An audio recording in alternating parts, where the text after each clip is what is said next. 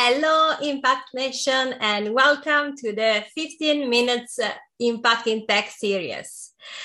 Whether you are an investor, a founder, or a leader in the impact investing world, the first rule is always do your own research and learn all the secrets and tools of the industry you want to invest or work in. So today we are going to deep dive into a special topic. Today, we are talking about the rise of DeSci, decentralized science for impact investing. Before start, I would like to just say a few words, no worries, just a few words about me and what I'm doing here today.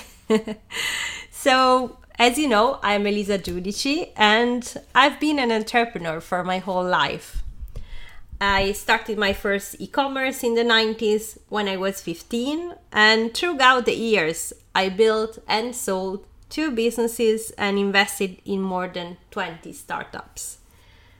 I grew up in my parents' shop, and this is where I learned that making good and making money at the same time, it's not only possible, but it's the best way to build a company. And for that reason, and not only that, but this is one of the reasons I will be eternally grateful to my parents. I also did a lot of volunteering during the years. For 10 years, I've been volunteering in the Red Cross, and I learned the value of charity, but I also learned the limitation of it. And I finally understood that only with impact investing, investors can invest their money in a business model that make an impact. And by generate more money from this investment, there are more money to invest and more impact to do. And this is, for me, is the huge difference between charity and impact investing. When I moved to London 7 years ago, and I fell in love with blockchain, and then become Web3 and all these new technology, metaverse, I really see the power of combining new technology with impact investing.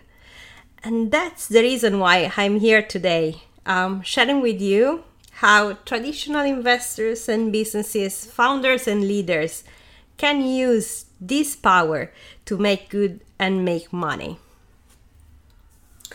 So let's start. And let's start from the beginning.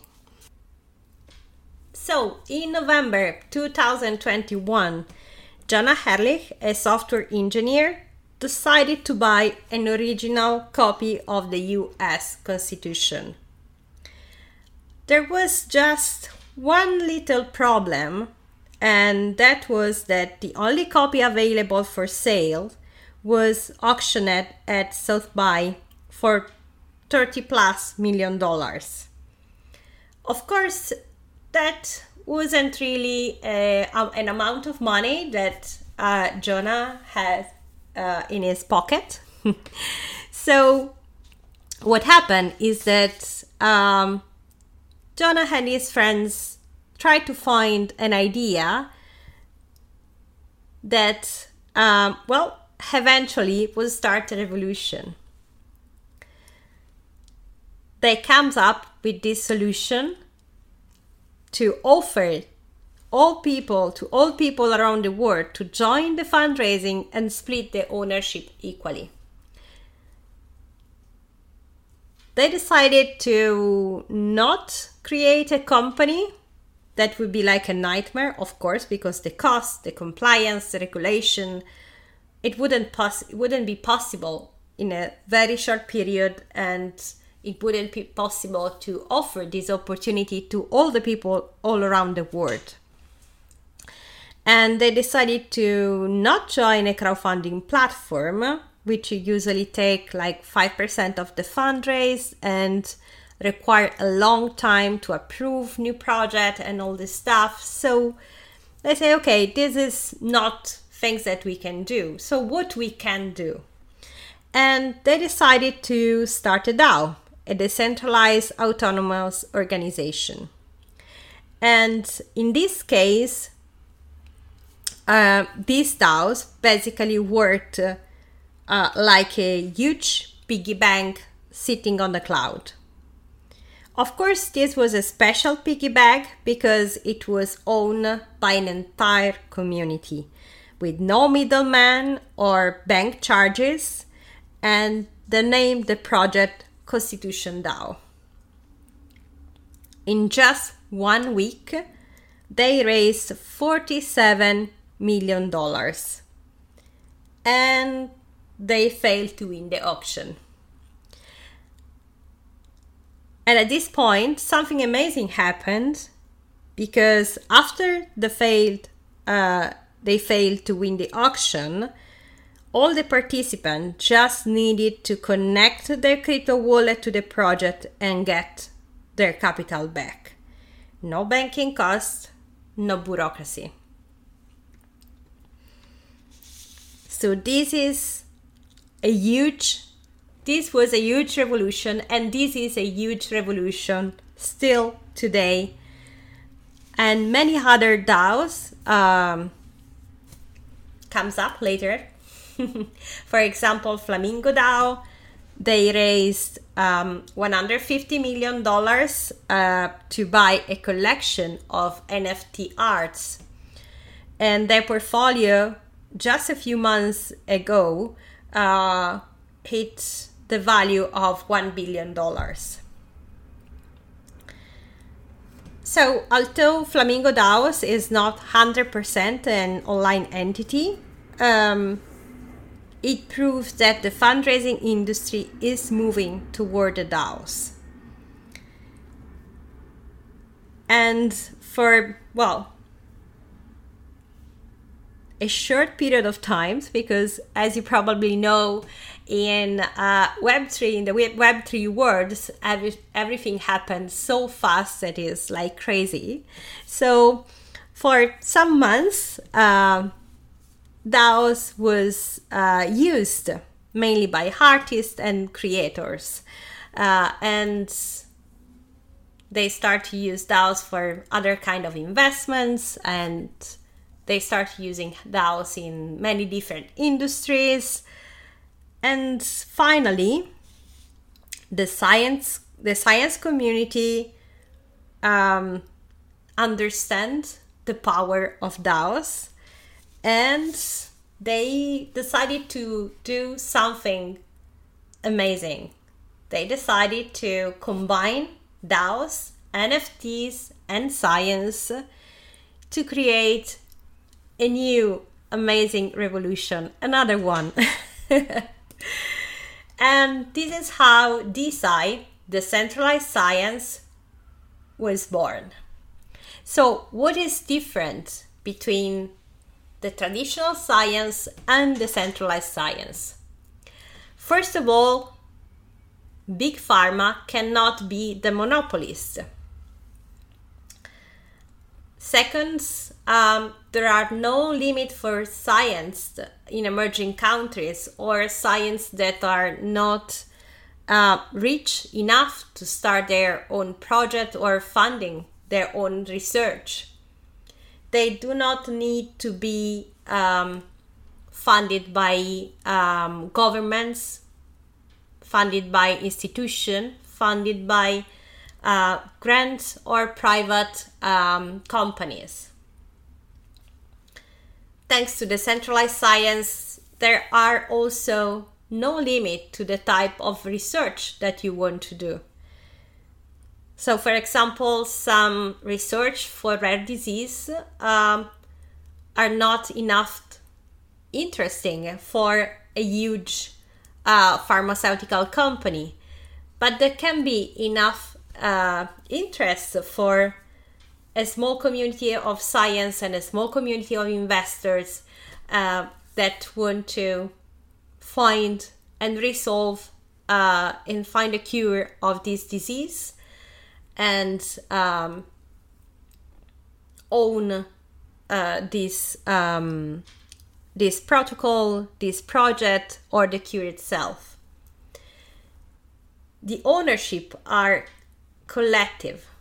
So the ownership is divided by the scientists that start the project, the scientists that join the project, and the investors that believe in that research, in that project, in that prototype or protocols.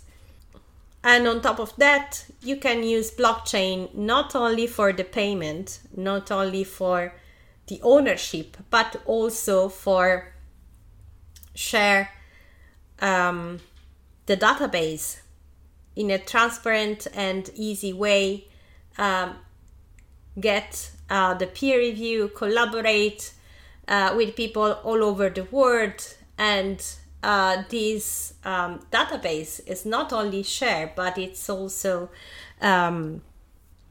transparent, and the ownership of the ideas is also transparent and clear. So this is a huge revolution. But how it works really? So this is a very interesting example. Molecule.to raised 30 million in seed funding just a few days ago. And the way they create this revolution is by using NFTs, and each patent is represented by a different NFTs.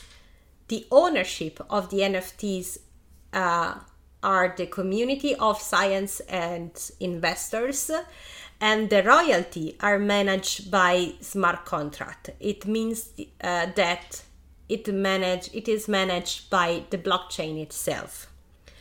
So then again, you don't have bank account, you don't have currency conversion costs, you don't have middlemen. What do you have is decentralized science. There are a lot of other examples if you want to, look at more companies like that. We have LabDAO, we have PsyDAO, we have Scinet, we have VitaDAO, and this is just a few examples. You can just, go online and search DeSci, Decentralized Science, and you can get a lot of more information. Or you can go on Twitter and put the hashtag DeSci and again find a lot of more discussion and information about it. But for me, what I really would like to share with all of you is that by decentralized science, you also democratizing science. And you are not just democratizing science in a way that scientists can join this revolution, but also investors can join this revolution. So scientists and investors can both join the fundraising, join the community, be part of this huge impact that you can make to the world, to the humanity, for the new discoveries that they are going to be in the next few years. And it doesn't matter if you are rich or poor, it doesn't matter your status. What is really matters is that on one side you are a scientist that want to build something, research something that can really make an impact, and on the other side you want to invest in this kind of impact, and you can invest whatever you want. You don't need to have billions to invest in it. You can be part of this impact investing in any ways you want. And this for me is amazing. As usual, you can reach me on LinkedIn, Elisa Giudici, on Twitter, Ask Elisa, or you can join our newsletter, newsletter.impactintech.org, so you can get all our weekly newsletter or all our weekly videos and podcasts. And of course, you can also reach out with the Twitter of Impact in Tech. I hope you enjoyed today's topic. And as I always say, technology is not good or bad, it's how we use it that make all the difference. As investors, founders, and leaders in the impact investing world, we have the responsibility to make the right choice. Let's work together to make the world a better place. See you next week. Bye. Hey, I really hope you enjoyed this interview. If you did, go to newsletter.impactintech.org and subscribe to our updates and videos.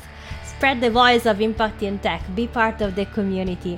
Let's make an impact together every day as we build up the Impact Nation.